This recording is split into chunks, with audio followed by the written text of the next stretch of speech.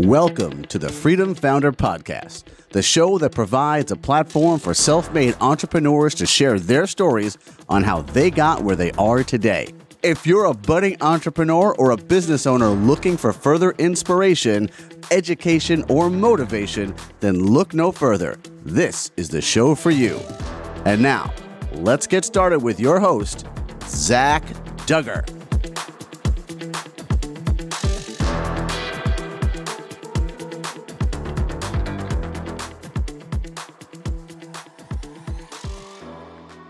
Welcome to the Freedom Founder Podcast. I'm your host, Zach Duggar. The statistics from the CDC report that 1 in 36 children are diagnosed with autism, which has substantially increased since I've seen those numbers over the last 20 years. Now, my guest today, Michelle Grantham, works in the field of working with children with autism, working with families, and has been doing so for a number of years now. Now, Michelle, I want to thank you for joining me on the show today.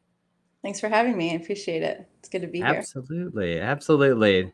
Now, when we start in our early childhood, we don't always have that true picture of what we're going to be when we're older and what we dream to be. What did you want to be when you were young? Well, when I was in third grade, I wanted to be a teacher because I had an amazing teacher.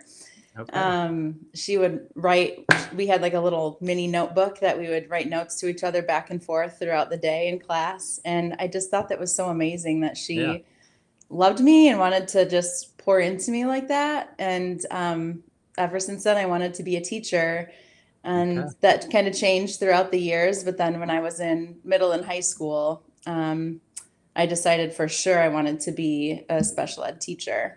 So that's kind of how it all started. Yeah. Well, I wanted to be a race car driver, and that didn't happen. Hey, it's never too late.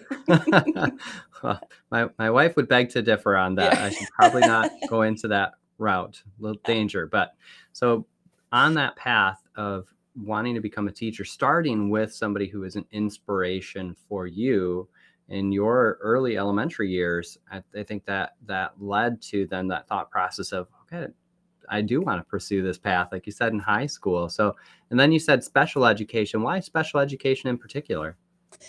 Great question. So my mom stayed home with us, 4 kids, until my oldest brother was old enough to drive. And then she got out of the house for a little bit and did some work finally. So she went to work at a respite care facility for kids with different challenges and needs. And as a result of that, we just spent a lot of time with those kids. So we just had a great time with them. They'd come to our house. We'd see them in the community. We'd go visit them at her work. And for some reason, the kids with autism, just something about them, I just fell in love and had the opportunity as soon as I turned 14 and was able to like get an actual job besides babysitting, I went to work at Croydon Avenue School in the summer program, and I was a para essentially with some kids with autism. So it just kind of started there and transpired. Okay. And for someone who wouldn't know what Croydon Avenue School is, can you tell us a little bit about that school and what it at this point was? I don't think it's the same as it used to be, but correct. Yep. It's Woods Edge now. So it's a school for kids with different abilities and needs. And it's basically, I want to say like 3 to adulthood. I don't know exactly what the age group is, but something like that. So different classrooms, different programs. They have a pool, a gym, and then all the programs that are needed for kids with special needs. Okay. So you were at an early age involved in that, not only in the work that you started to do, but also from the exposure that you had with your mother being in a field of respite care and working with individuals that had different abilities and some children with autism. So you kind of had that opportunity to get engaged at an early age. Yeah, it was amazing. Okay. I'm very thankful. Absolutely. Now, special education, then, of course, that requires you to go on, pursue a degree and to go through the student teaching process and and the years that it takes to get there. So talk about that a little bit as far as what was the process like for you? Did you ever have any back and forth thoughts of, I don't know if I want to be a teacher, maybe this isn't my path, or was it always that, confirming that route that you were on? I definitely am passionate about a lot of different things. I looked into, like, about halfway through my college degree, I was looking into universal design, which is design concepts for housing and buildings, essentially, that will support people with any level of need, wheelchairs or inability to move freely on their own. I thought that was very fascinating. But it was a little late in the game to make that transition. I would have basically been starting over. So I thought, well, maybe someday that'll happen. And I still have hope because I still love design and architecture. So that was the only real thing that I ever thought about changing. I really loved what I was doing. I love kids, and I was very passionate about it. So I just continued to pursue that. Okay. So now you are doing something a little bit different, but did you work as a special education teacher after you finished school? I did for only 3 years, which doesn't seem like a long time, but when you're in it, it seems like a very long time. And I just had some negative experiences in the school system, finding myself very disappointed with the services that weren't provided. And I fully believe that teachers and staff at schools love children and have their best interests at hand. But the behind the scenes parts of the school, the politics of the school, keeps them from really being able to do what is best for kids all the time. So I realized during those teaching years that there were a lot of things missing that families and kids really needed. And I just felt like this is not the place for me, because when I try to do something that's beyond what is in school, it wasn't received well. And that was really disappointing to me. And I was like, you know what, I got to get out of here and go do something else. So I don't know how much detail you want, but I can make it quick if you want to know the full story. I was set on finding the cause and cure of autism at the time. I just had like this idea in my head. I was very young, fresh out of college, and full of ideas. And I tried to get into a lot of different research programs at different universities, and it was really difficult because you have to have research experience to do research. And I didn't have any. So I kind of felt like, where do I start? And so then I ended up having an opportunity to work with Autism Speaks. So I moved out west and was with them for a little bit, and realized that data and anything to do with that is just not my jam. So I love being with the families, in their homes, in the community, helping with school, and kind of closing some of those gaps that exist in those areas. So I came back and I started doing some social skills and rec programs for kids, and inviting their peers, because it's such a massive part of their success. And that worked for a while until it ran out of funding. And then I received another opportunity to go work on a litigated case, one of the largest litigated cases in the history of special education, which was a gift to gain that experience. But it was also very difficult for many other reasons. And it just became unhealthy for me mentally and emotionally to continue that. And I just felt like I really had this burning desire to start this gig on my own again, and really dive into the community and start filling gaps. So I left that job.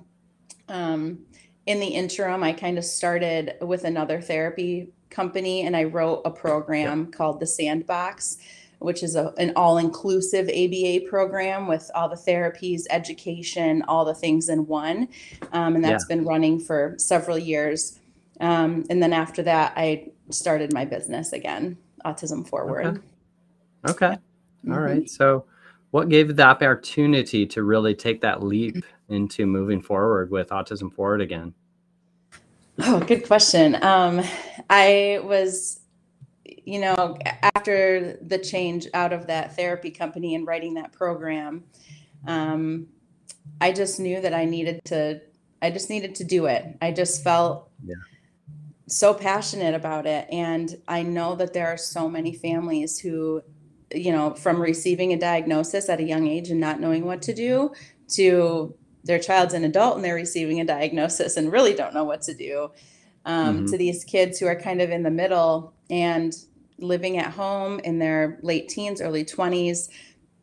They become comfortable there and don't want to leave. And so there are just a lot of things that there are no programs for. And I wanted to be able to support families through that. So I guess to fully answer your question directly, filling the need for families, helping them to feel empowered and hopeful for their child and the family that they have always wanted. Okay. And so how do you actually then find the opportunity to work with families? I mean, I know people who have desired to do certain types of service businesses, but getting started can sometimes be challenging in that you need to have clients, you need to have income to be able to live off of and support. I mean, we can have as much passion and desire as anybody could ever have, but without that actual ability to do the work through having the clientele to work with, it's hard to actually do anything, right? So how did you get started with gaining that clientele to be able to then provide that support and service that you were seeing that was lacking and be able to more individualize what you were doing as you had wanted to? Okay. Well, as I was writing the business plan and kind of going through that whole process, which can be very lengthy, I put an ad on care.com. Okay. And I started there and I found one family, and from there, a few other families came by word of mouth. And then I reconnected with someone that my mom used to work with in the field of education, special education, who had been working for you at that time.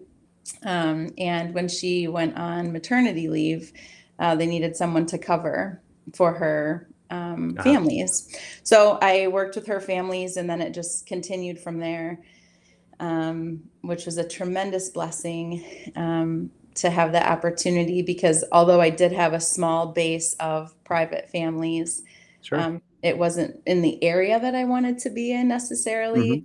And it wasn't moving as rapidly as I had hoped. So the other opportunity came to me at a perfect time.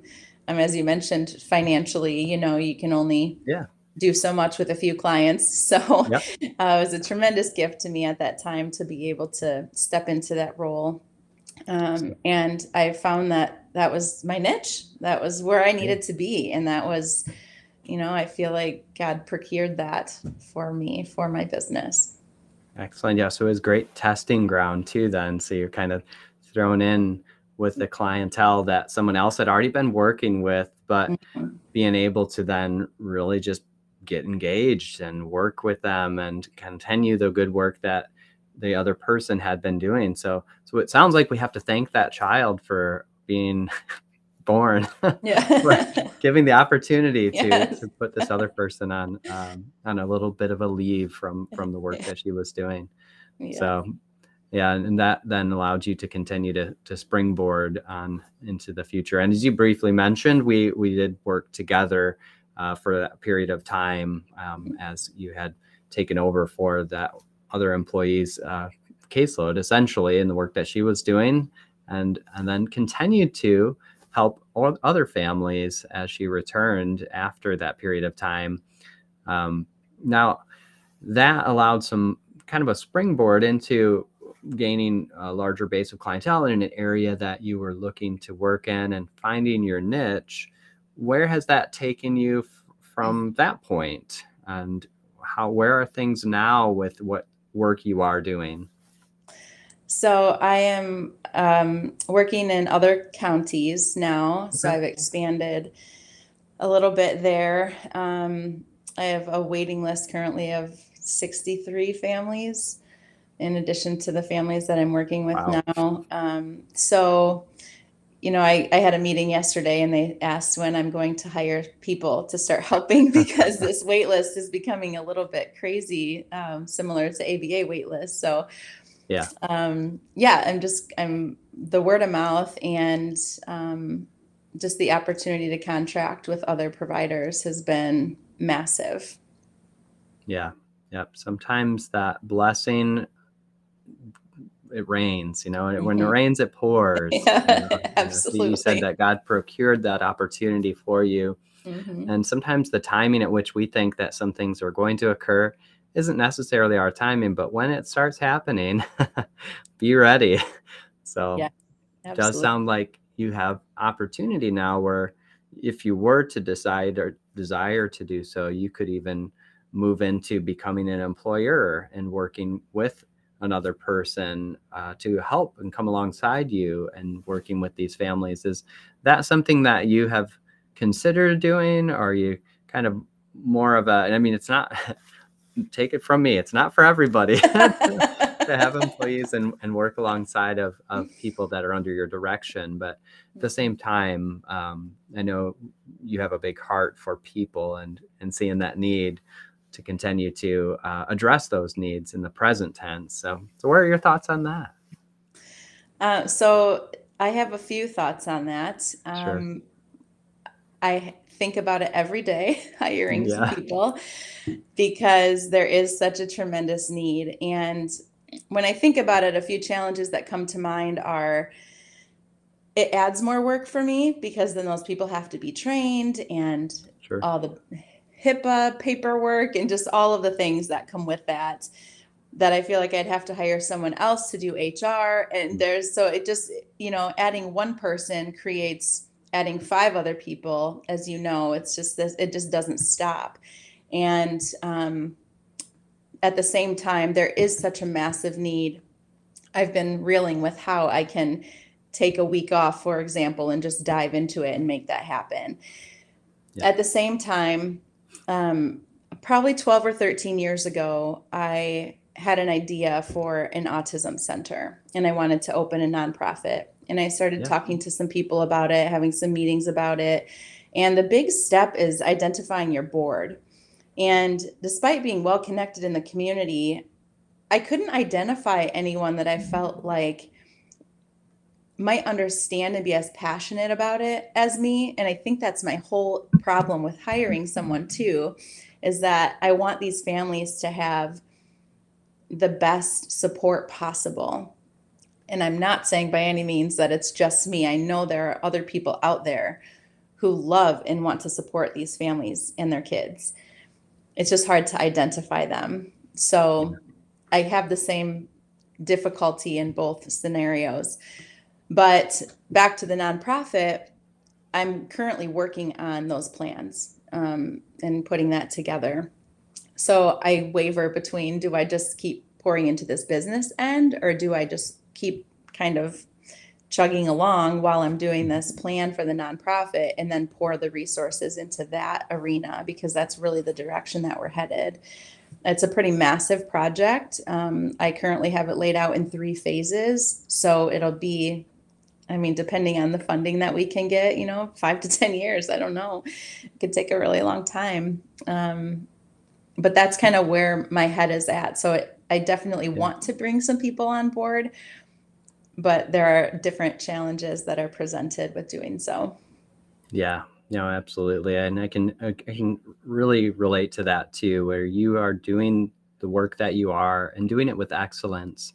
And anyone that you have involved in working with you, you want to see that same level of excellence and same heart and compassion and passion and commitment Mhm. behind the work that they are doing as well. So that does take that, pulls you away from your current work to be able to try to get that person, and knowing that it doesn't always work out, Mhm. then it pulls more time to find another person. So there's a balance there. And with the work that you're doing with a nonprofit on getting that established and planning and building up the board and finding other individuals who have that similar mindset, which is also challenging, does make it so you have some considerations to make, but knowing that you are continuing to do the good work you do with the families that you're serving. And as you are able to add on another client, add in another family, you do so. And another one, they transition out for various reasons. So you're able to bring another one in. So I love that you are able to continue to push into that passion and also begin to branch out into these additional passions of this Autism Center and the work that you will be doing there. Can you share a little bit more about the goals and directions of that? Is it, because when I hear Autism Center, most often people are referring to early intensive intervention with children at the preschool age. So, where's the current direction with that, if you're able to share any of it? Oh, I'd love to. Thank you for asking. Yeah. A massive area of need right now are teenagers and young adults. There are so many programs out there for the young, early identified children and kind of that elementary age. And now ABA does cover up to 21. But beyond that, there's really not much. And it's not, the programs for adults with special needs are so much different than what a child or an adult with autism might be interested in.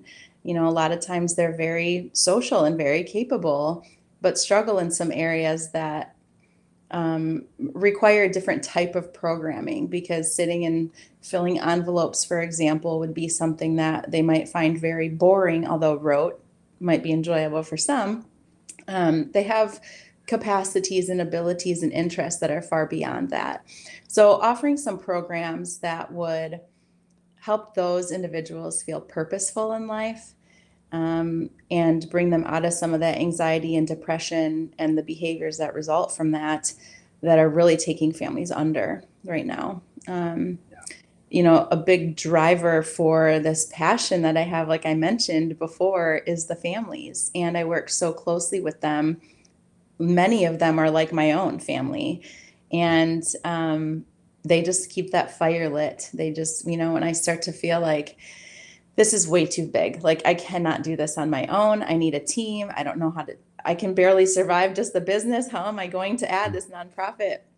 And then I have a conversation with them about, they ended up in the ER with their child last night because he was melting down because of all of these challenges socially that he's having and emotionally and behaviorally, and they're just lost, and it lights that fire even more. And I'm very thankful for them to be opening their hearts and their lives to me so greatly. It's really intimate to get to that level with someone who's not a part of your immediate family. So, No, I that's can see that. one of the, sorry. No, you're fine. That passion and desire to help children that are at that age at which they're starting to transition out of some of the current programming that's available and the options. Just like when you were in the school and working as a teacher, the options for the teachers were a little bit limited as to what you were able to do, which made it challenging to really pursue that passion of the service you wanted to provide.